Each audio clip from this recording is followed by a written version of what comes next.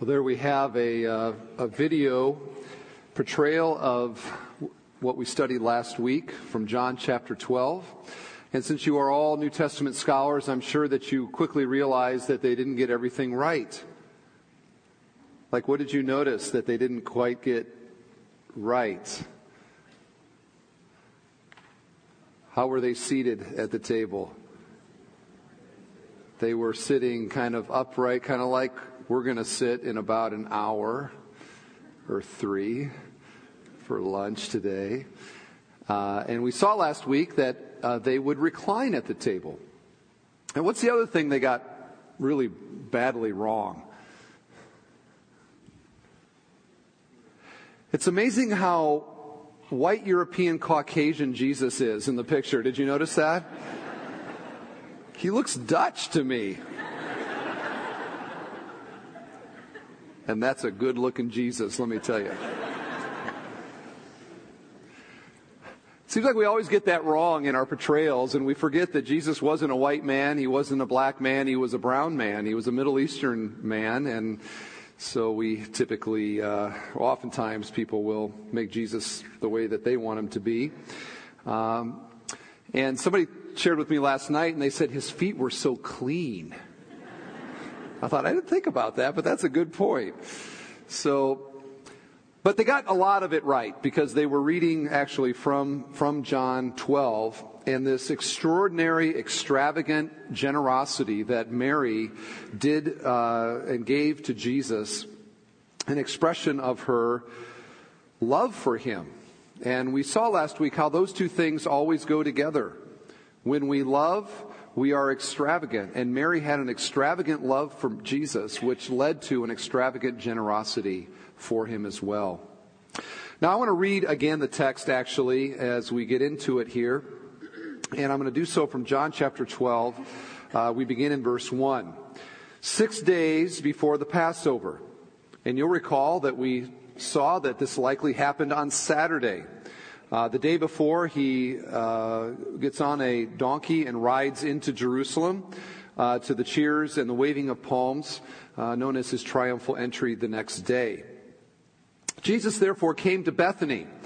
This is a town 2 miles outside of Jerusalem, where Lazarus was, whom Jesus had raised from the dead. And we spent a couple weeks on Lazarus and this extraordinary miracle that Jesus performed in raising him from the dead. So they gave a dinner for him there. And we saw that this is a party, festive atmosphere. Martha served. She's doing her thing. That's what Martha did. And Lazarus was one of those reclining with him at the table. Mary therefore took a pound of expensive ointment made from pure nard and anointed the feet of Jesus and wiped his feet with her hair. The house was filled with the fragrance of the perfume. But Judas Iscariot, one of his disciples, he who was about to betray him, said, "Why was this ointment not sold for 300 denarii and given to the poor?" He said this not because he cared about the poor, but because he was a thief. And having charge of the money bag, he used to help himself to what was put into it. Jesus said, "Leave her alone, so that she may keep it for the day of my burial. The poor you always will have with you, but you do not always have me." And we saw last week that this was such an extraordinary expression that Jesus says in the Matthew account, that wherever the gospel goes out and wherever people talk about me, they're going to talk about what this woman did, this gift that she gave. And we asked the question last week, what was it actually about the gift that was so extraordinary even to Christ? And we talked about what it wasn't. The first thing that it wasn't was the perfume itself. Now you remember that it's nard, and we made the comment, not many people wearing, eau de nard these days. But in that day, it was a very coveted perfume. It was like the best thing you could ever smell, and everyone wanted it. But it wasn't that Jesus was like, "Oh, I love this fragrance. Because of this fragrance, now what you have done will be shared everywhere my gospel goes." It wasn't that. It also wasn't the value of the perfume. And when we look at this story, this is often what people will talk about because it was so extraordinarily valuable. Its value is in the story is put at around a year's salary. for a common worker. And so in our dollars, maybe we would say, something somewhere around $50,000 is what this would have been worth. 12 ounces, that's around $4,000 an ounce. That's some expensive perfume, don't you think? I'd have to say so. And so when it happens, you have Mary pouring out this perfume, and Judas right away weighs in with his opinion on the matter and his assessment of what's going on. And he says in that moment, "What are you doing? What a waste. This could have been sold and given to the poor." And the text tells us why he was so interested in that. Did he have a concern for the poor? No, he had a concern for who? Himself. That's right. And you can almost see Judas there watching in amazement as Mary does this, because in his way of thinking, this is an absolute waste of money. To pour out, because we said last week, what's the value of it in the flask? 50 grand. What's the value of it materialistically once it's poured out?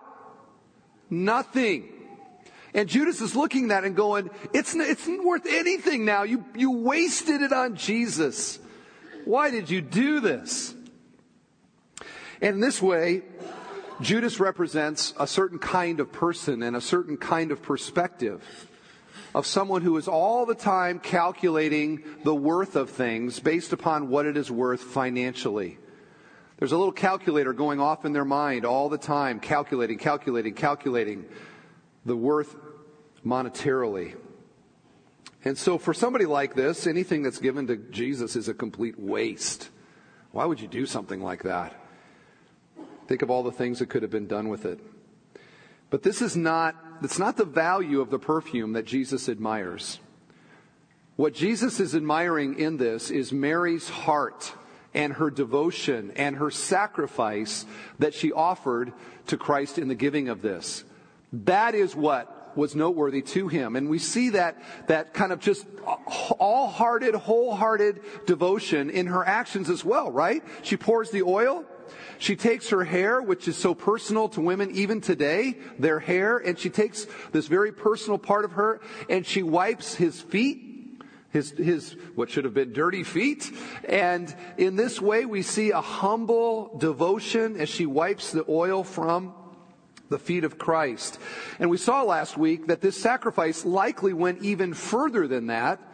When we asked the question, how did Mary have this valuable possession in the first place? What was that all about? And likely this was a part of her dowry, which was a gift that was given to a suitor or a soon-to-be husband as a part of that marital relationship.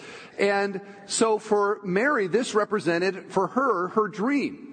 To be married, to have children in the first century, even more than today, although I think it's still largely true today, but even more so then, it was her identity. In the Jewish culture, that was like everything, to have kids and all the rest. And so for her to give up the dowry, to pour the dowry was to pour the dream. And yet her marriage, her children, her dream were part of what she willingly gave to Christ. This was a tremendous sacrifice on her part, a great offering. But it shows the devotion of her heart and where her priorities were at and what she valued, and it produced this extravagant generosity to Christ. Now, what I want to get at today is this, that Judas and Jesus give us two very fundamentally different perspectives on what something is worth. Jesus and Judas. And I'm going to ask this question: was the perfume worth more before or after it was poured out?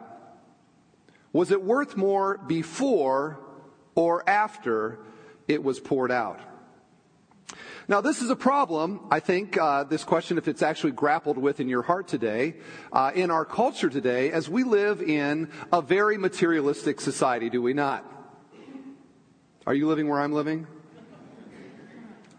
I'm in a Crown Point address here in Northwest Indiana, Chicagoland general area. Pretty materialistic, don't you think? I'm still getting nothing from third service here. I think so. Maybe I'm stepping on your toes already. Because you're like, I know where this is going and I don't like it. Well, I ain't said nothing yet. You just hold on here.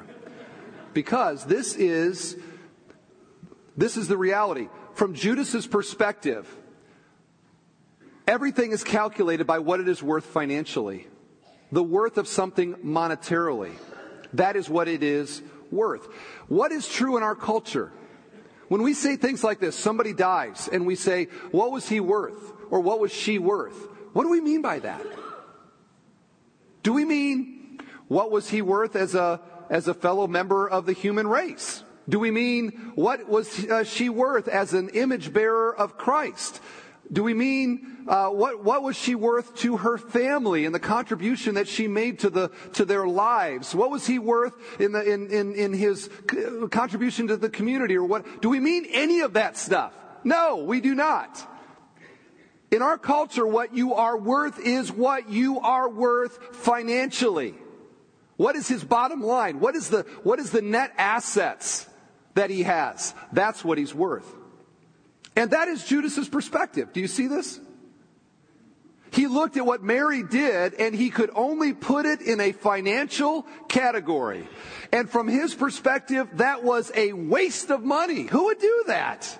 Why would you do that? And from a materialistic perspective, anything that is given to Jesus, given to God, is an absolute waste.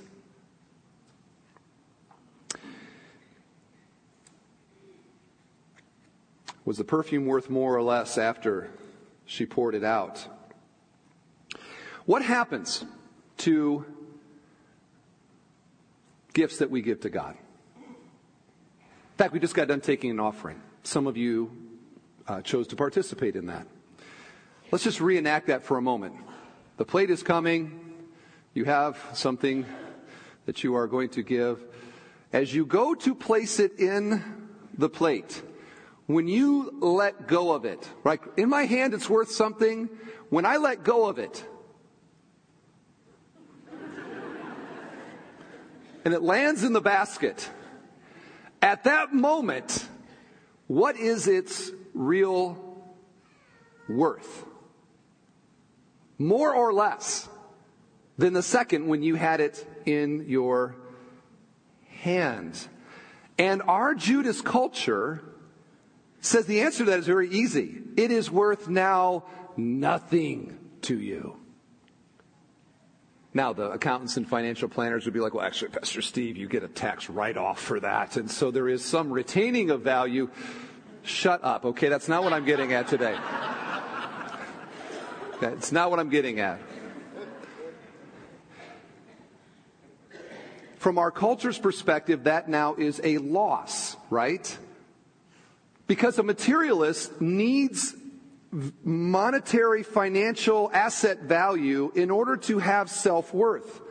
And so when I give something away to the missionary, when I give it away to the food pantry, when I give it away to the church, now that self-worth has been now diminished. I'm not worth what I was before because I've lost what I've given.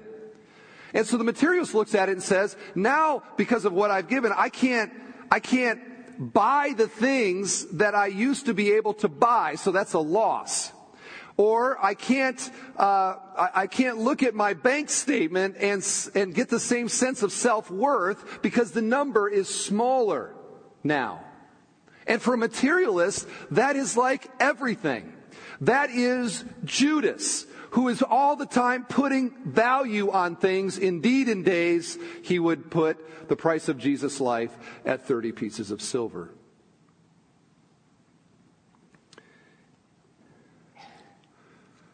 Was the perfume worth more or less after she poured it out?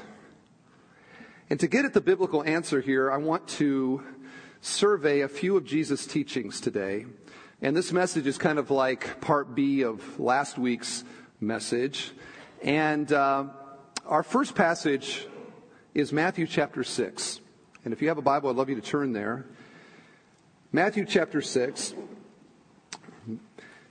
We're developing a little bit of a biblical theology here about worth and value.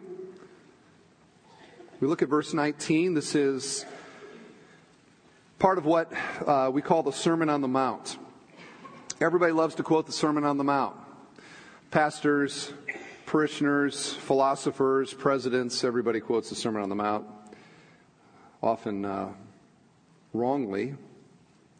Let's try not to do that today. Here's what Jesus said. Do not lay up for yourselves treasures on earth, where moth and rust destroy and where thieves break in and steal. But lay up for yourselves treasures in heaven, where neither moth nor rust destroys and where thieves do not break in and steal. For where your treasure is, there your heart will be also. Now, any third grader in our church, if we said, hey, give us the main points on what Jesus has just said there, would pretty much be able to get this. They would say, well, it looks to me like he is saying that there are treasures on earth, and that what happens to them is that they lose value. And that there are treasures in heaven, and that what happens to them is that they have enduring or lasting value. And that what Jesus is telling us to do here is to make sure that we've laid up treasure where it is lasting and it is eternal.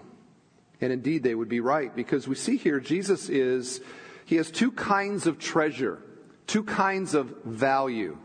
There is earthly value, earthly treasure, and then there is eternal value or eternal treasure.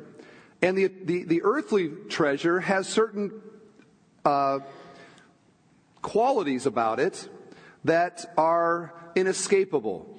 He says that with earthly treasure there is the threat of destruction by moth and rust, and where a thief can always come in and take it.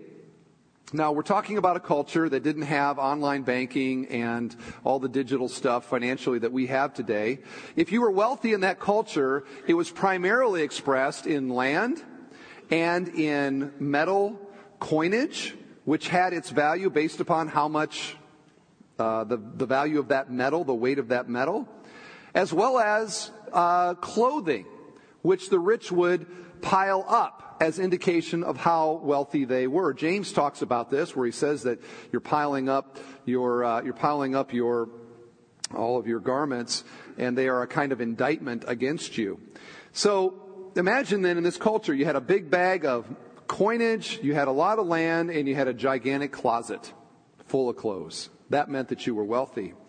And Jesus points out something about this kind of wealth. He says that moths can destroy it. What's he referring to?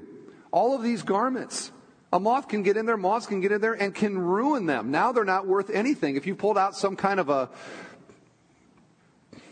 dress or something like that out of your closet and insects got at it and it's all got holes in it, what are you going to do with it? It's not worth anything anymore. Or how about metal coinage that does not retain value because it rusts? And as it rusts, it's losing value. Or how about thieves who can break in and steal and take it? Now, we live in a different day, but the principles are the same, aren't they? We live in a day where values go down. Anybody's house worth more today than it was like 4 or 5 years ago? Probably not. Anybody here with the same amount of investment that it's worth more than it was when the stock market was up around 14.5? Probably not. I'm thinking this is a great time to point out the principle that what goes up, easy come. Isn't it true? The earthly values and treasures that we have, they are all the time doing this, aren't they? Up and down, up and down, up and down. They are very precarious. And Jesus contrasts this then with eternal treasure. This laying up of eternal treasures in heaven. And what is he talking about here? Well, he is definitely talking about eternal life. There's no mistaking this. But the Bible talks at length about the reality that for those that are God's people, that there is eternal life, but there is also a second judgment that we will have. We each will stand before Christ, the Bema Seat judgment of Christ, and give an account for our life. And the measure by which we will be held accountable is the quality of our service and sacrifice to Him. And at that judgment, 2 Corinthians 5:10 says that there will be some that will gain and there will be some that will have loss. And this is what Jesus is getting at here, is a kind of thinking and a kind of perspective on the things that I have in this life, where I understand what is really treasure and what is true worth and value. Jesus and Judas, eternal, earthly, two different ways of looking at it. And then Jesus concludes by adding this: where our treasure is, there our heart will be also. By the way, I want to give you some references if you're interested in that qualitative judgment seat of Christ. Romans 14:10, 1 Corinthians 3:12 through 15, 2 Corinthians 5:10, and 1 Timothy 6:19. Where our treasure is, there our heart will be also. A final reason for laying up treasure in heaven, Jesus says, is that where our treasure is, our heart is. It's like two wings of a butterfly. Okay? Where my treasure goes, there goes my heart. They always go together. And so when I am laying up treasure on earth and I'm all about what I can get here and I'm kind of living for what's here, my heart is here. And yet the call of Christianity is this: that our hearts are not to be here, they are to be there. That we are aliens and strangers in this world, as Peter says. That our citizenship is not here, our citizenship is in heaven. And so God's people have got to live in the tension between doing what we can here for God and the kingdom and good, but my heart is not here, my heart is there, because that is my home. And here's where money bridges that. When I am laying up treasure in heaven, since my heart and my treasure are always together, I am placing my heart and my affections on things to come, on the future life and the future world. And so, this is why the challenge for us is, we all have a little Judas in us, don't we? We all have this little Judas inside. And he's got a gigantic calculator, all the time calculating the value of things, the worth of things from a materialistic perspective, especially in a culture like ours, which is so totally materialistic, and we're all the time awash in commercials and in movies and in media and in friends that we hang out with, where all they care about is money. And all they're trying to do is accumulate in this life. And we hear this. Are we influenced by it? You bet we are. And it calls us to live for the here and now. Now, I didn't tell the other services this, but I actually got a free ticket or two to the Chicago Auto Show, which I'm going to this afternoon. Is this hypocrisy? It's not, because I'm going to stand up and preach this message at the auto show. You're going to see me on the news tonight. In jail. I've been like once before, and it is a call to live for now, isn't it? The glitz, the glamour, the sparkle, all of that. It's all around us. We all have a little Judas in us. And the challenge for the Christian is, how do I kill the little Judas in me? And how do I live according to worth as Jesus evaluates it and calls us to? And here is where what we do with our money is the clearest indication of which value system we are living by. Which one are you living by? Now, the second passage is in Luke 12. You can turn there. Luke chapter 12. Beginning in verse 13, the situation is that Jesus is out and about. He is teaching. And there is this guy that comes up and shouts something at him and asks Jesus to do something for him. Verse 13, someone in the crowd said to him, "Teacher, tell my brother to divide the inheritance with me." So this is a very familiar scenario. Anybody had the fun and privilege of dealing with family when it comes to money? Isn't that fun? Money and family and money, we all get along. especially when it comes to an inheritance and who's getting what and whether that's fair or not. Maybe you can relate to that. My family, my extended family, kind of walked through some drama as it relates to this kind of thing. It's not pretty. And all kinds of bad stuff kind of bubbles out to the surface in that, and maybe you've seen that. So this is what's going on. Here's Jesus' response. Man, who made me a judge or arbitrator over you? And he said to them, so he turns from the guy to the crowd now, take care and be on your guard against all covetousness. For one's life does not consist in the abundance of his possessions.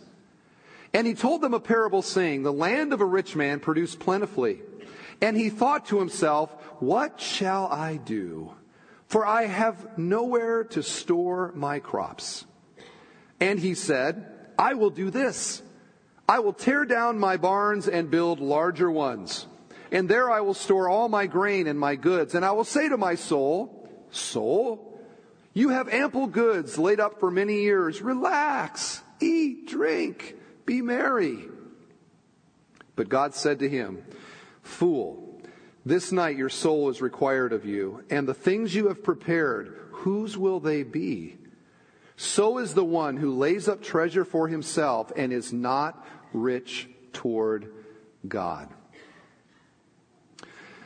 Now, I think this parable is particularly powerful in American Christian culture because this guy is essentially living the American dream, isn't he? I mean, most Americans dream of some kind of a windfall where suddenly, in a moment, they go from sort of being the average middle-class American to suddenly having all of this wealth and all of this freedom and all the fun and all the rest. I mean, this is indeed the American dream. That's why people pray over their publishing clearinghouse as they send that back in the mail. Lord, I would tithe on it. I would tithe on it, God, please.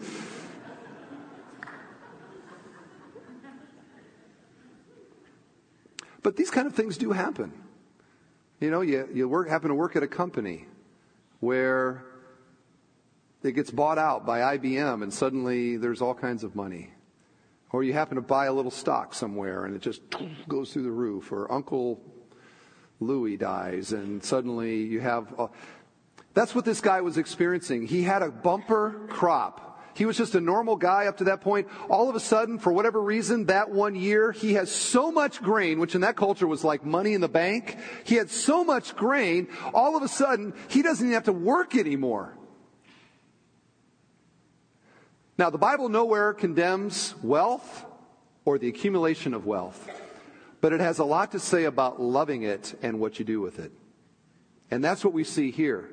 His response to this bumper crop reveals the priorities of his heart, does it not? What is he not thinking about when he gets this?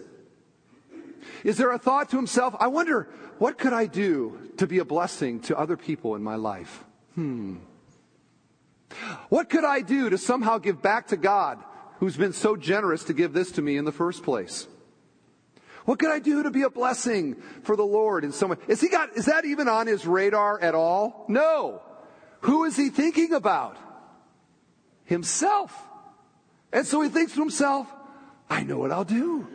I'll build larger barns. And I can put all the grain in there. And I'll have so much grain. I'm going to be able to just sit back. I don't even have to plant next year. I can just relax. I can eat what I want. I can drink what I want. I can take the rest of my life and I can sort of chill out and live off of all the excess of this one bumper crop. My life is going to be great from this point on. I can't wait. I'm so excited. Again, the American dream. And into that perspective enters a reality. Into that Judas perspective enters a truth that is as true for us today as ever. God steps in and says, you fool, tonight your life will be accounted for. And then who's going to get all the things that you've accumulated? So shall it will be for those that are rich towards earth and not rich towards God. He says, fool. Death reveals the stupidity of his life. Friend, are you living stupid? Well, Pastor Steve, what do you mean by stupid? Are you living like this guy here for this world and for the accumulation of things in this world and the getting of stuff in this world, and you have not spent any time, given anything, laid up any treasure in heaven, and if you died today, you would step into eternity with nothing? That is stupid living. That's the fool.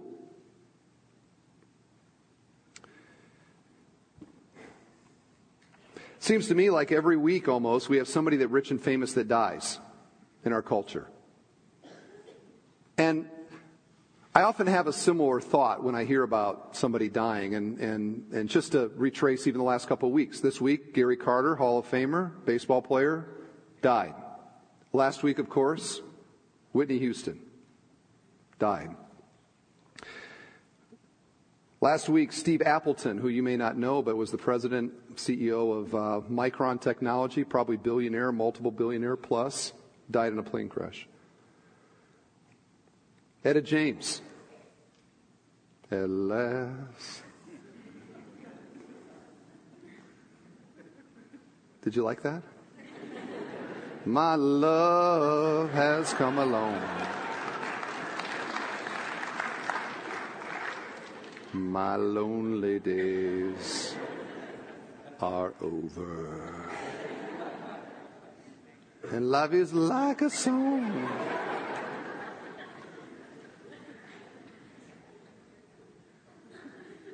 She's dead. Joe Paterno. It happens every week. Maybe this week you'll think about this point when they announce whoever is going to die this week. And I think about what must that moment be like for the materialist, the person who had it all in this life, when they've only known luxury. They've lived in luxury and fame and all the comforts that come with that. And in a millisecond, they leave this place in the lap of luxury, and suddenly they're standing before God. And they got nothing. None of these things are with them. All they have is them and what they have given to Him. What must that be like? Like, think about Whitney Houston. And I don't know Whitney's spiritual state. God's the judge and all the rest. But can you imagine? You're at the Beverly Hills. Was it the Hilton? It's the Beverly Hills Hilton. All right. We have a Hilton in Maryville.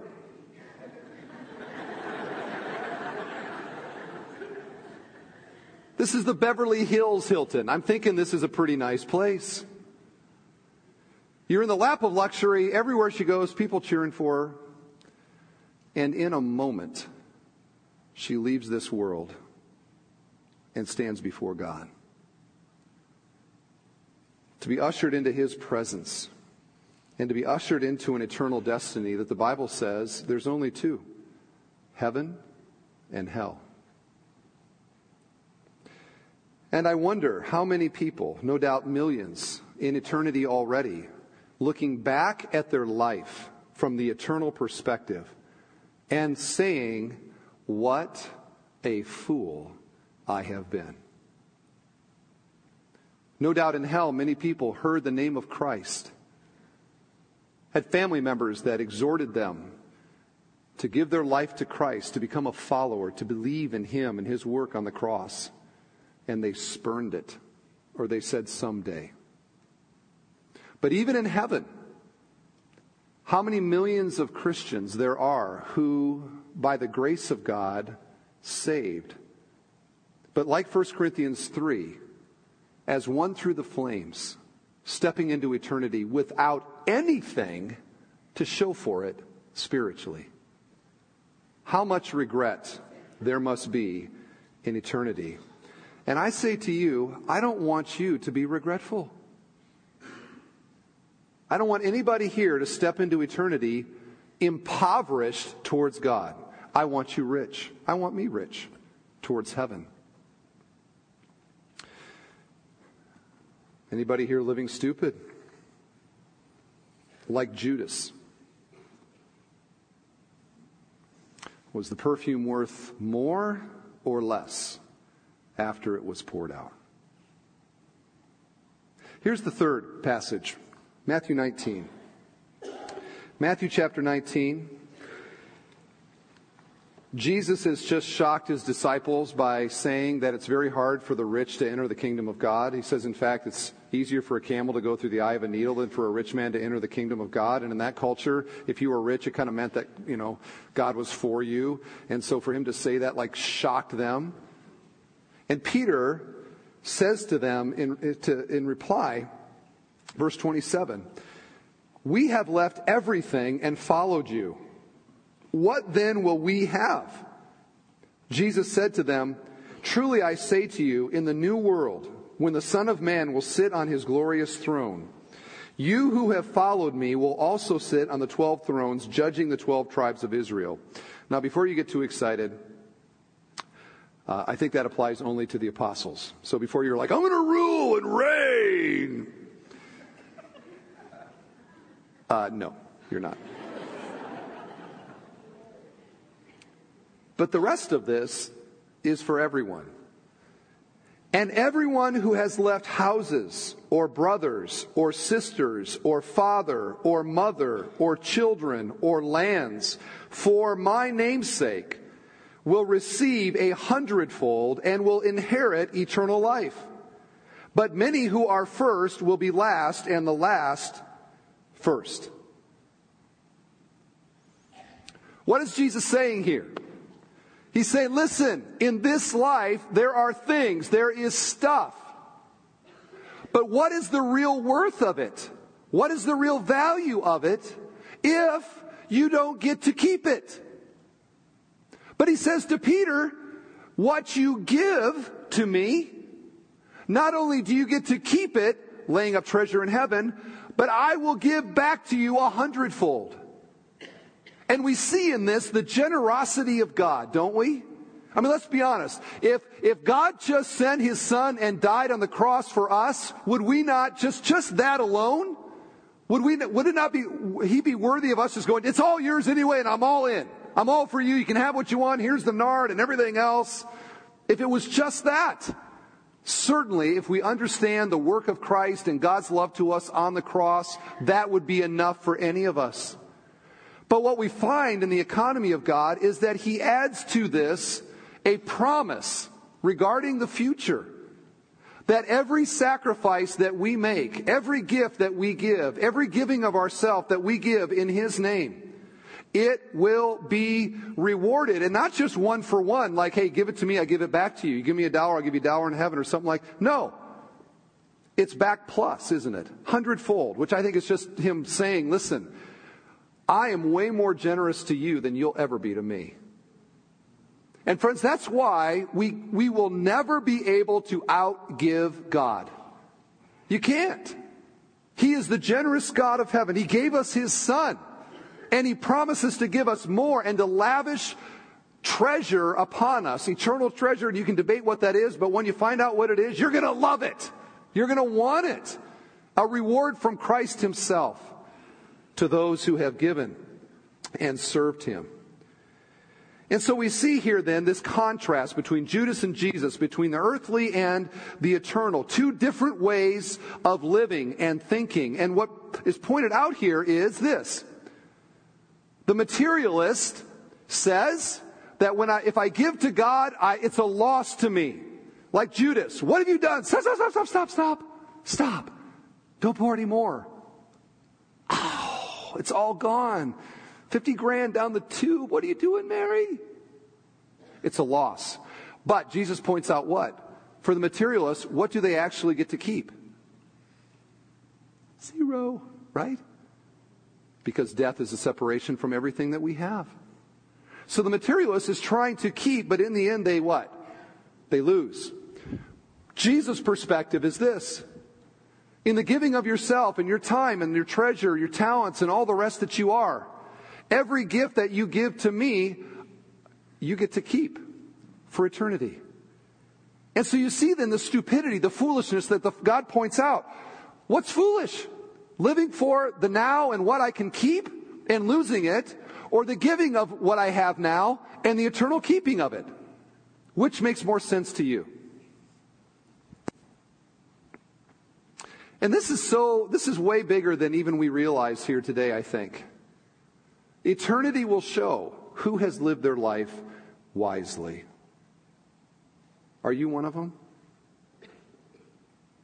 You say, well, how can I know? I go back to what Jesus said, where your treasure is, there your heart will be also. Perhaps the clearest indication of the priorities of our heart and what we really love is what we do with the things that we have, and where we invest them, and where we give them. So let's go back to the question. Was the perfume worth more before it was poured or after? And getting the answer to that question right, I think, will determine whether you're a Mary or a Judas in your life. What do you think? I think the testimony of the Bible is that the moment it landed on Jesus' feet, it was worth infinitely more than $50,000. Way, way more. And that gift that Mary gave to this day she is experiencing reward for her generosity to Christ. So can you imagine if we had like a special phone here? Hey everyone, I got a phone to heaven. Please put Mary on the phone. And Mary gets on the phone. We're like, hey Mary, Bethel Church down here. We'll be seeing you soon. We were wondering, that nard that you poured out? Oh yeah, I remember it very vividly. Yeah, it was quite expensive. Oh my, yes. We're just kind of wondering, are you glad you did it now? Or do you sort of regret that?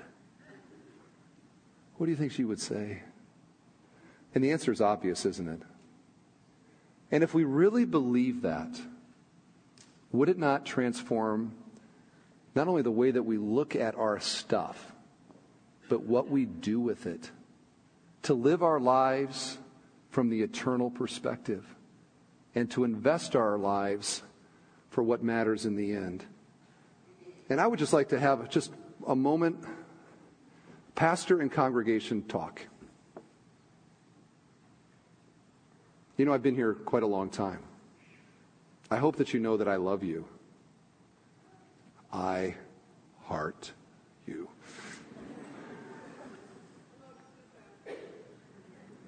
Thank you. Would the loving thing for a pastor to do would be to just sort of tell nice stories, make you feel good for today, send you out the door, thinking what a nice, comfortable service that was. And for you to be facing the inevitable death that's coming to you, unprepared for eternity.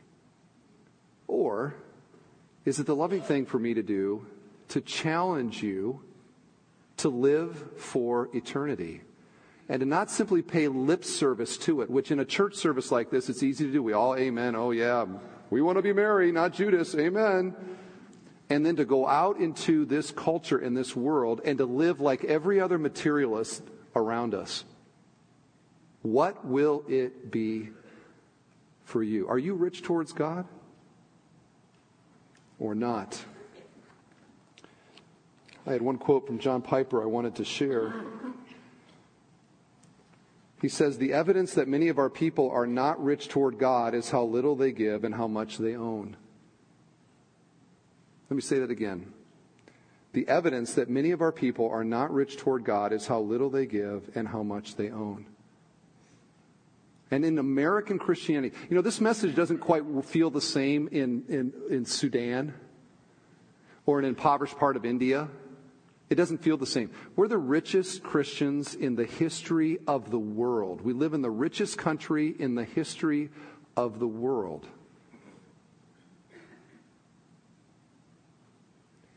We have the greatest opportunity to use the resources that God has given us for things that matter in the end. And I want you to be rich there, my friend. I don't want anybody coming up to me saying, why did you tell me? I would have lived so differently. I'm going to say, I told you. You didn't listen.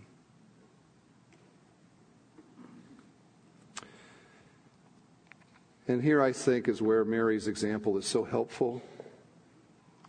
What's the issue? The issue is the heart. It's always the heart. When we have love here for Christ, it translates into extravagant generosity for His people, for His work, all over, many opportunities. But that's the key, is to love Him. So was it worth more before or after? It was worth infinitely more after. Nothing we ever give to God is a waste. Ever. All of it is a treasure to Him. And in the end, it is an eternal treasure to us as well. I pray that we believe that today, and that it transforms the way that we live. Now, right now, we're just going to have a quiet moment here of meditation. I'm going to ask you just to, it might be helpful to physically bow your head, pray to God. Ask this question: if I was to die today, would I be rich towards heaven? And if not, God, what would you have me do about that? And I can only believe that good would come of a question like that. So Dustin's going to play quietly. When the music changes, that'll be the signal that our service is done. And we have the opportunity to go out then and to deny the Jesus or the Judas perspective and to live for the Jesus one. God's blessings on you.